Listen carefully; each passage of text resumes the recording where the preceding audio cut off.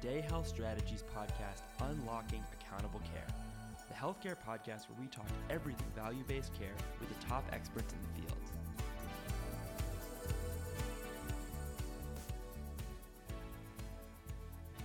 Welcome back, and thank you for joining us for yet another episode of Unlocking Accountable Care. I am still Sarah Matusik, a senior consultant at Day Health Strategies, and I'm here with my colleague Lizette Roman, who is a consultant here at Day Health Strategies. Yep, so today we have another great episode. This time we're talking about community health. So if providers and health systems want to improve the health of their patients, right, not just the health care for their patients, they need to think critically about the needs of their patients in the context of the realities of their life. This is an important approach because providers need to implement programs that will meaningfully impact the health of their patients, right? They need to see outcomes here. And they need to implement programs that are accessible to their patients. So in the process of understanding patient needs and designing programs, a provider organization really needs to think about how patients are interacting with their broader community, right? So we're talking about outside the clinic, outside the hospital, and what barriers patients face to accessing their services, and also what staff that they need, and what staff they already have who can do this job of fulfilling patients' needs while understanding their lives. Right. So I think that in thinking about how these health systems have to be thinking differently about their patients' needs, we might be able to use a patient example to better illustrate this concept. And so let's use May, who is a single young mother who immigrated from Cambodia. She has 2 children, ages 5 and 8, and the family only speaks Khmer. Her 5-year-old has uncontrolled asthma, and her 8-year-old has behavioral issues in school. May does not own her own car, and she doesn't have a lot of money for transportation, largely because she's working 2 lower-paying jobs. She's active in the local Cambodian community. She's taking English classes at night.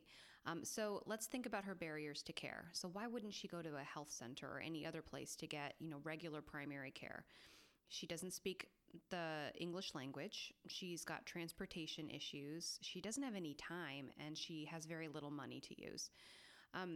But she's acting in her community, even though she isn't connected to her healthcare provider, and she doesn't have time to visit that provider. So we need to start thinking about how to use the community involvement in a new way to impact her health. But what do you do? How do you do that, right? So let's say it's a health center. What can the health center do for May?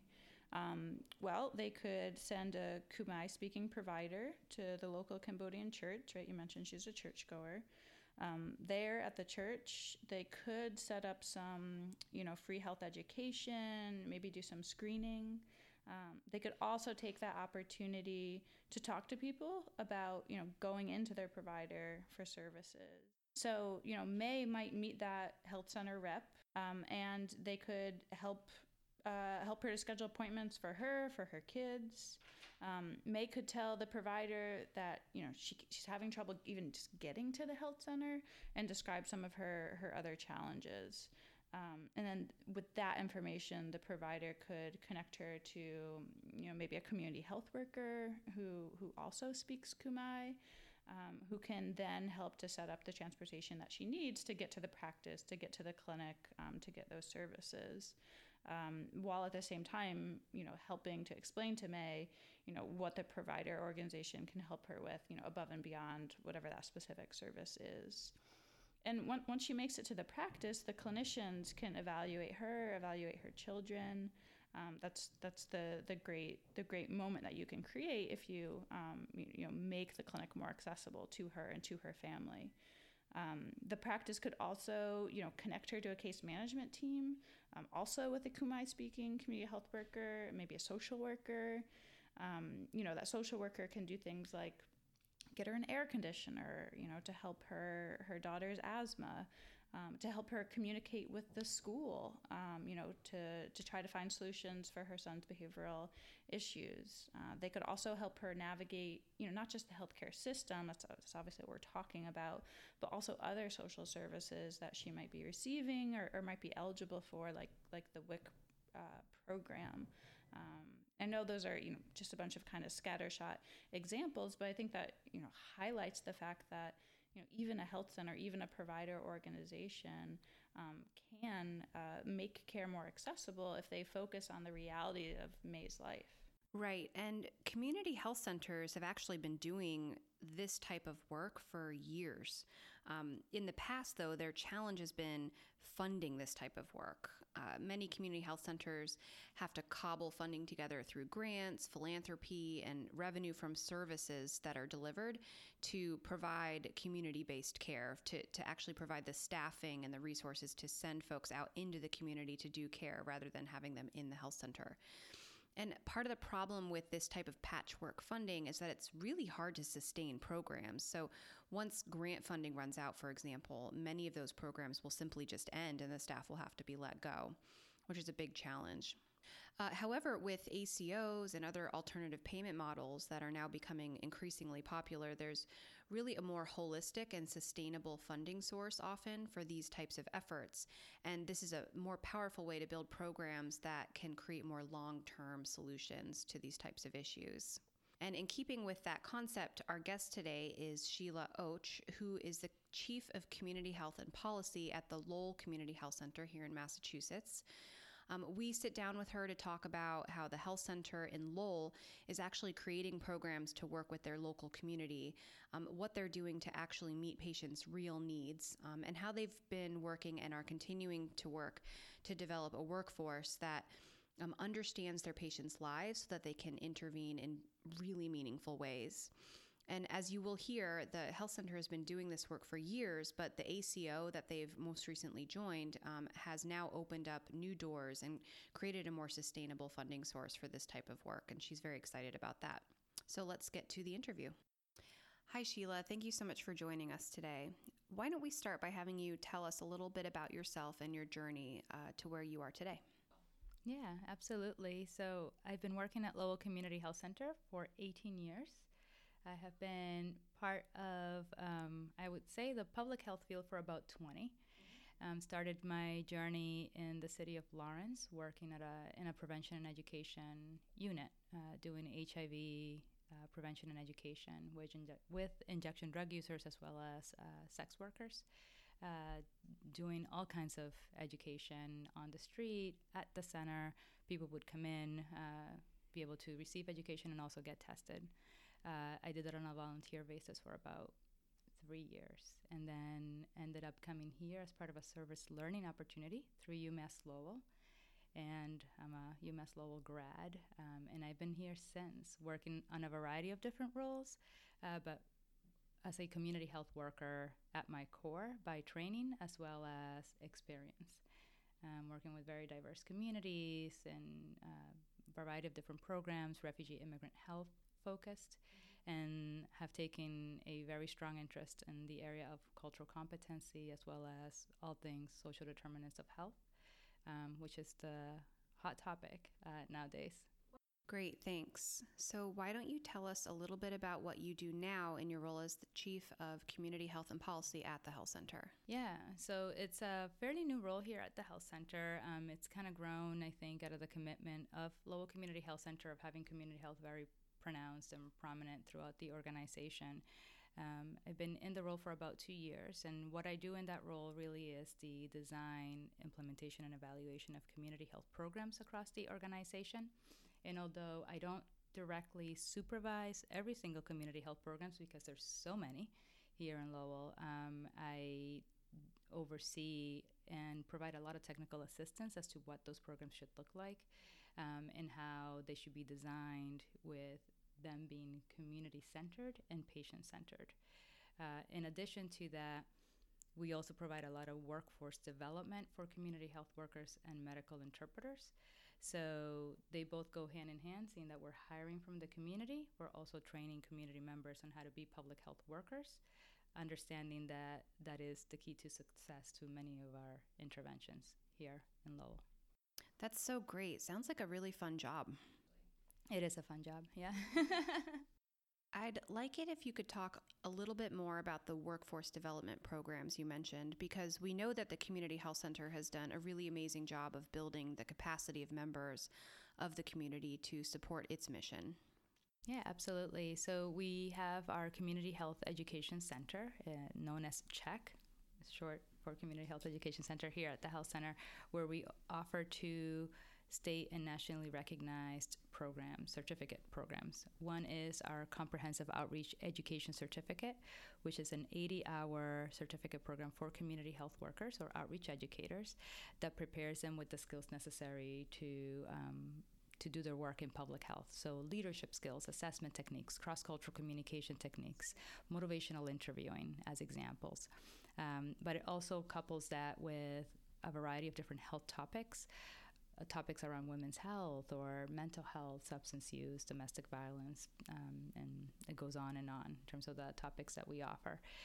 The other certificate program that we offer is our Bridging the Gap Medical Interpreter Training Program. We're a licensed agency via the Cross-Cultural Healthcare Program out of Seattle, Washington, and we offer that 40-hour program here twice a year. Both of them run almost like academic calendar, like a fall and a spring, and we offer them here for our medical interpreters or bilingual individuals who would like to become medical interpreters. Thanks. I'd like to talk more about the connection the Community Health Center has to the broader community. We know there's so much important work being done in the clinical setting, but could you provide some examples for our listeners of the programs that you run out of the health center that impact patients out in the community and that keep them healthy? Yeah, absolutely. So the health center is funded via federal, state, local, private donations and the like. A lot of our community health programs are funded via a variety of sources. We also, as an organization, receive United Nations funding for our torture survivor treatment program. So a lot of those programs offer us the opportunity to be able to extend the care beyond the walls of the health center. So we do outreach and education at places of worship. We do outreach and education at salons, at barbershops. We do outreach and education at Lowell Adult Education Center, which is an adult education center for whether secondary education for somebody trying to get their GED, for example, English as a second language, as an example, English learners, and we go and do education there. Other components are we work very collaboratively with many community-based organizations in the Lowell region. But one of the components that we do is also community health screenings in the community. So we recently had one just last week where we go and we offer blood pressure, blood sugar screening. We do health benefits counseling. We do substance use screenings. And we work with local pharmacies to be able to offer things like the flu shot. So at any given screening, we reach like 100 individuals, and we link them to services back into the health center. So there's a lot that happens outside. And now with everything that we're working on here at the health center, now we also have the ability not only to provide that level of outreach in community-based settings, but in patients' home. So we're starting to do more in terms of visiting the patient's home, doing education, and really assessing the conditions in which our patients live to try to help improve them in some way to the best of our ability and with the resources that do exist. So you mentioned community-based organizations. Can you give us a specific example of one or more community organizations that you have been working with in Lowell specifically? Yeah, absolutely. So one of the organizations that we work with currently is Community Teamwork. They are the community action agency for our greater Lowell region. And we do a lot with them in terms of social service referrals and exchange. That way they see a lot of our patients, but we also see a lot of their clients here. We share a very similar community population. So, for example, one of the things that we do with them is they have their WIC program here on site, and we're able to refer to their WIC program almost seamlessly, which is wonderful. It makes it easier for a lot of families to access that service and removes those barriers that we know exist for a lot of our patients around transportation, language, because we're able to support that language, their language spoken here. So that's one example. Another example is, as I mentioned earlier, we do work with the Lowell Adult Education Center, and we collaborate a lot with them, bringing education and community screenings to their students. And what's great is they allow the students to come out of their classes to be able to access that screening. Great. Which is great, because you figure a lot of the individuals who are taking classes do this in their off time. They're working sometimes multiple jobs. They're coming in to learn English. They may not have the opportunity to speak with a nurse, to speak with health benefits counselor, to speak with a substance use counselor, but the teachers there allow them to step out of the class when we're there, access those services, and then immerse themselves right back into class. So another example, and like that, I think many more that if we had the time, I would love to discuss. Yeah, definitely. Yes, you probably know every organization in all of Lowell and have some sort of relationship with them. So I'm going to ask you a little bit of a more higher level question, and that's, from your perspective of community health over the last, it sounds like about 20 years, you have a really good perspective on this. What do patients really want and need out of the healthcare system? And has that changed over time, or has your opinion of it changed? Yeah, I think for patients, what patients want for the most part is a system that is responsive to their needs. Yeah. And, and I feel like they want and they also need that, because I feel we are able to deliver that to an extent, right? And perhaps sometimes we wish we could offer more, and not just speaking on behalf of the health center, but what I have seen generally with healthcare. Sometimes there's limitations to what a health system can do. So example is, and this has been a topic of conversation in our greater Lowell community around coordination of services.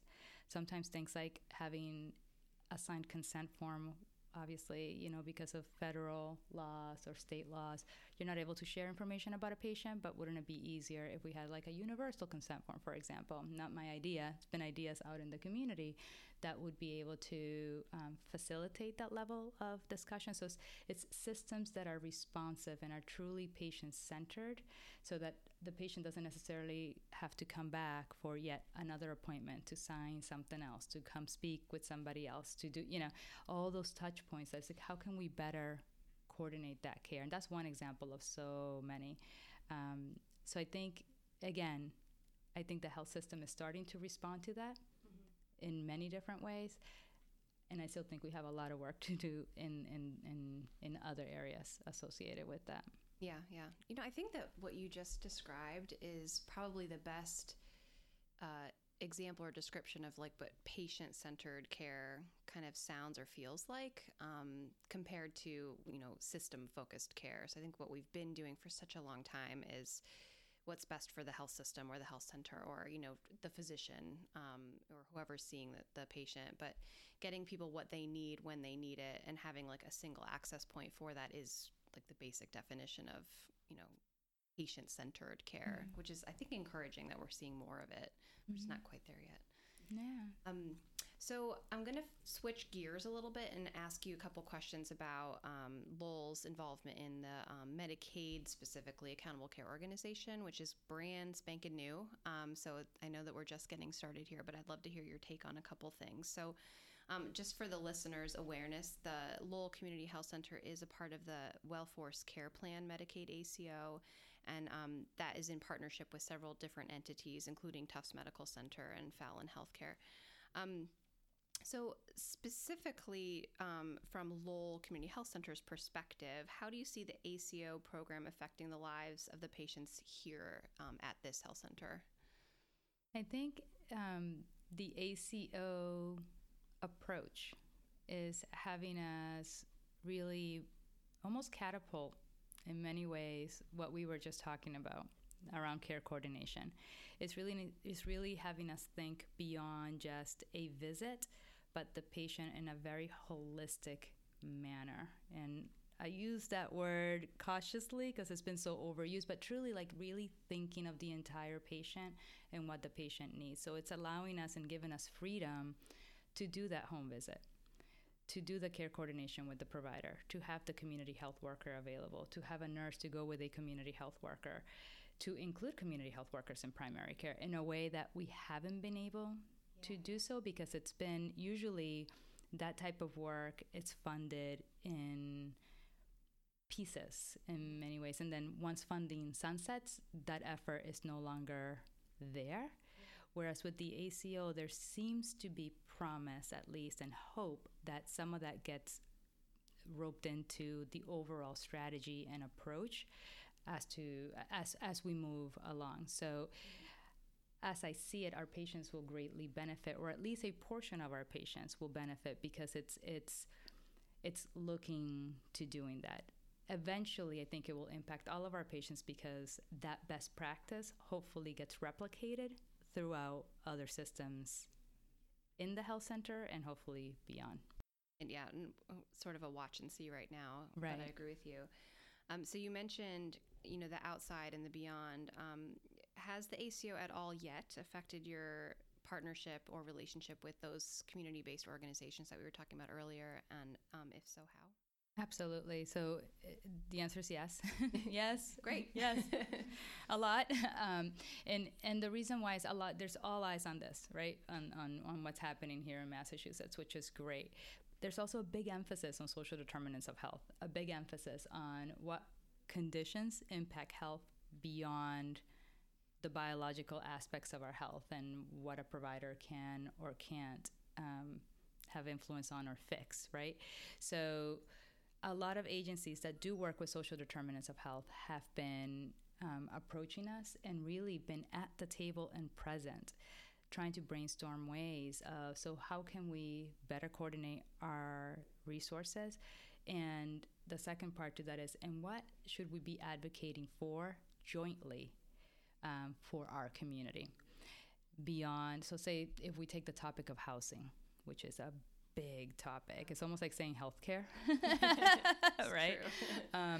It's thinking about, so what do we need for Greater Lowell? How can we together advocate for something that makes sense for our community?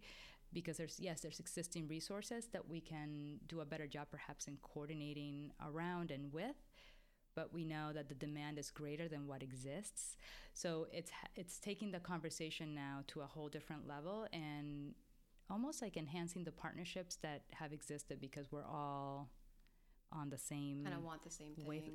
We're all on the same wavelength, and really understanding each other's roles and how we can leverage each other's strengths, but how can we help each other as well.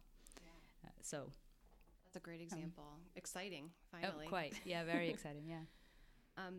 Okay, so the Mass Health ACO program switched the majority of Mass Health patients into one of, I think, 17 ACOs. Maybe there's more.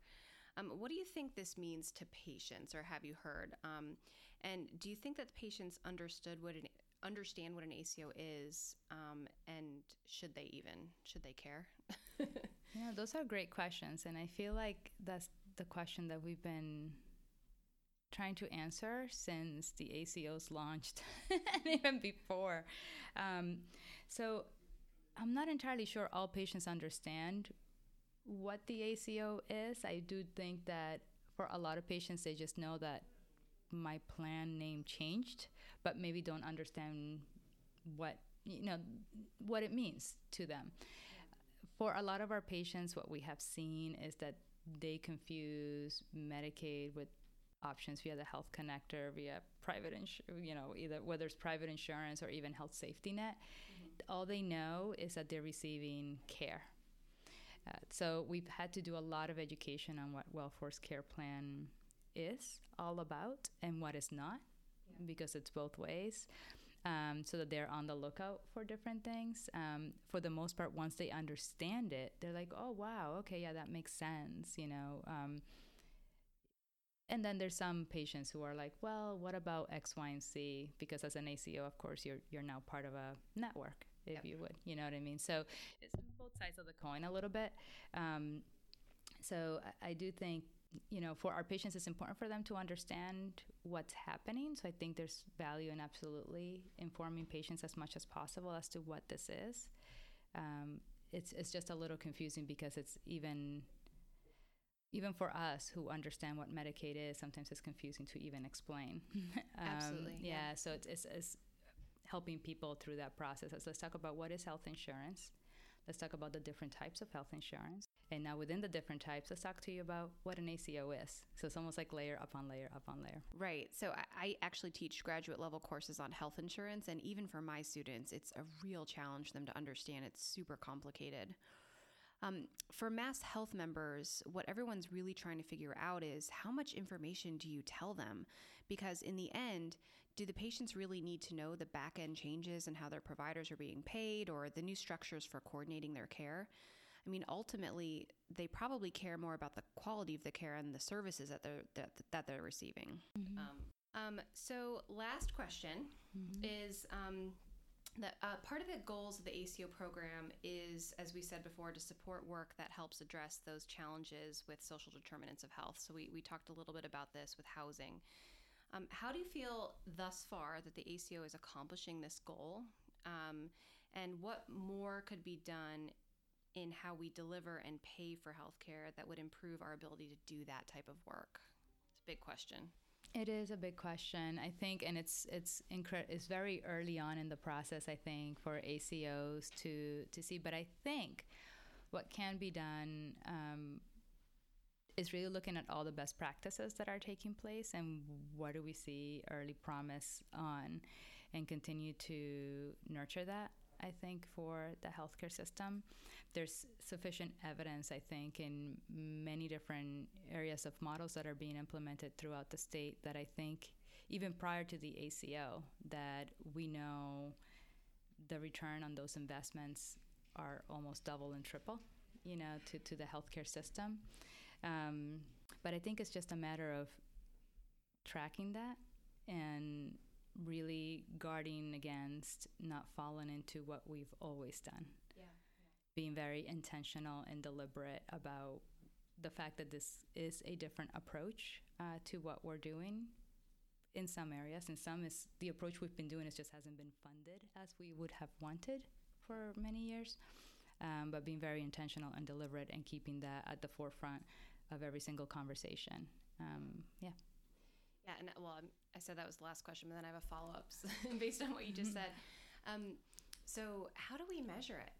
If we're going to have to prove that there's a going concern for doing this work to address these types of needs, I know there's an evidence base that you should do it and the money is well spent, but specific here, how do you plan to measure it and think about reporting on it so that you can make sure that it is that we continue to address it for years to come? So that is a big question. That is a big question in many parts in terms of like for an answer, because there's your traditional metrics that one would have to follow, the good old ED visit number, like reduction of emergency room visits, emergency department visits, and things like that, improvements in particular healthcare metrics, whether it's, HbA1cs or, asthma readings of sort and depression scores and the like. There's ways of doing that, but we also have to measure the social aspect of what's happening. And I feel the social need component, particularly as we talk about social determinants of health, because we need to be able to link the two. So I would be curious, wow, the moment someone was housed, how did that impact? It's not sure overall, but like, how do we start making that link in a clearer manner? And there's a lot of barriers to even measuring those things and making the correlation, but I do think that at least within Well-Force Care Plan, we do have a lot of the right pieces in place to be able to do it.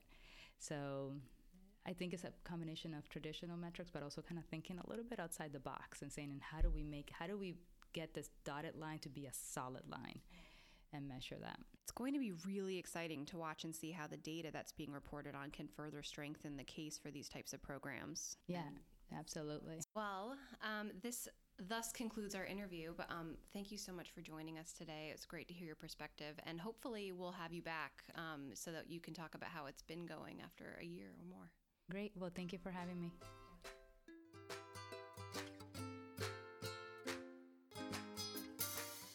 It was really great to hear about what the Lowell Community Health Center is doing with their community health services and how the ACO is now helping them to bolster those offerings and those efforts.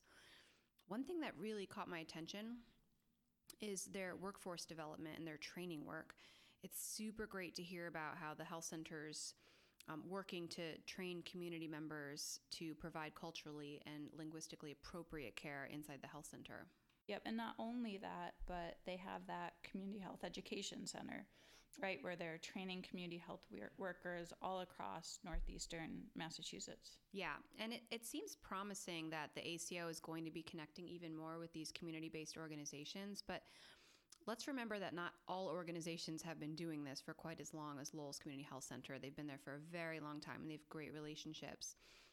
So for those organizations that may not have been doing this work for as long or are just getting started, I think that, what we can take away from this interview and our advice would be to start now, start early, developing these types of relationships outside of the organization with these community-based groups so that you can think about innovative ways to impact the health of your patient population in ways that you may not have been able to do before you had the type of funding for staff that aren't necessarily strictly fee-for-service.